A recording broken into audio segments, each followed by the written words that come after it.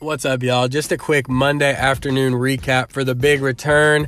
Not going to make an official big return play for the Rams tonight, but that's who I would be picking. So use that however you want. As far as the plays this weekend, got burned quite a bit. The Patriots one hurt because they just, I don't know what to think about them at this point. Definitely looks like we can find some value on them in the future if they're a favorite, because they're pretty unpredictable.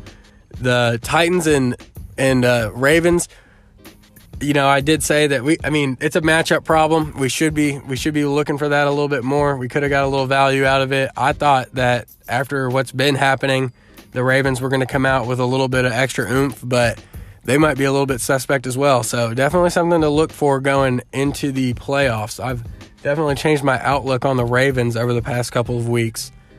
As far as the Dolphins, that's just one of those things that it might have been because they were in altitude. I don't think the book is out on Tua, but I think they definitely made it a little bit more uncomfortable for him than he's experienced any time previously in the last couple starts. So just something to look at moving forward. But you guys got to write it down and, remember it for next time. So sorry we didn't hit on that one, but if you followed during the week, we had a good week. That's why I'm not just going to waste any of it tonight on the Rams. Not saying that they won't win. I'm just not going to make an official play. My straight bets on the podcast have been bad luck. So I'm going to test my theory out and see how it goes without actually making it a play to increase our bankroll on the podcast.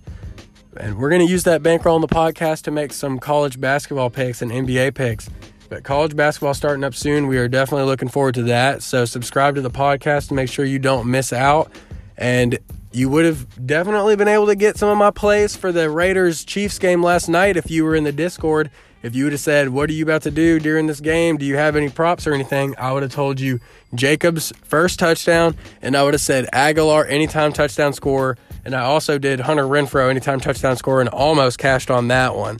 So I only put $20 down on the props last night and made back like $80. So anyway, that's enough touting. I'm not going to say anything about that. Just say follow us on all the social media. Links are in the description.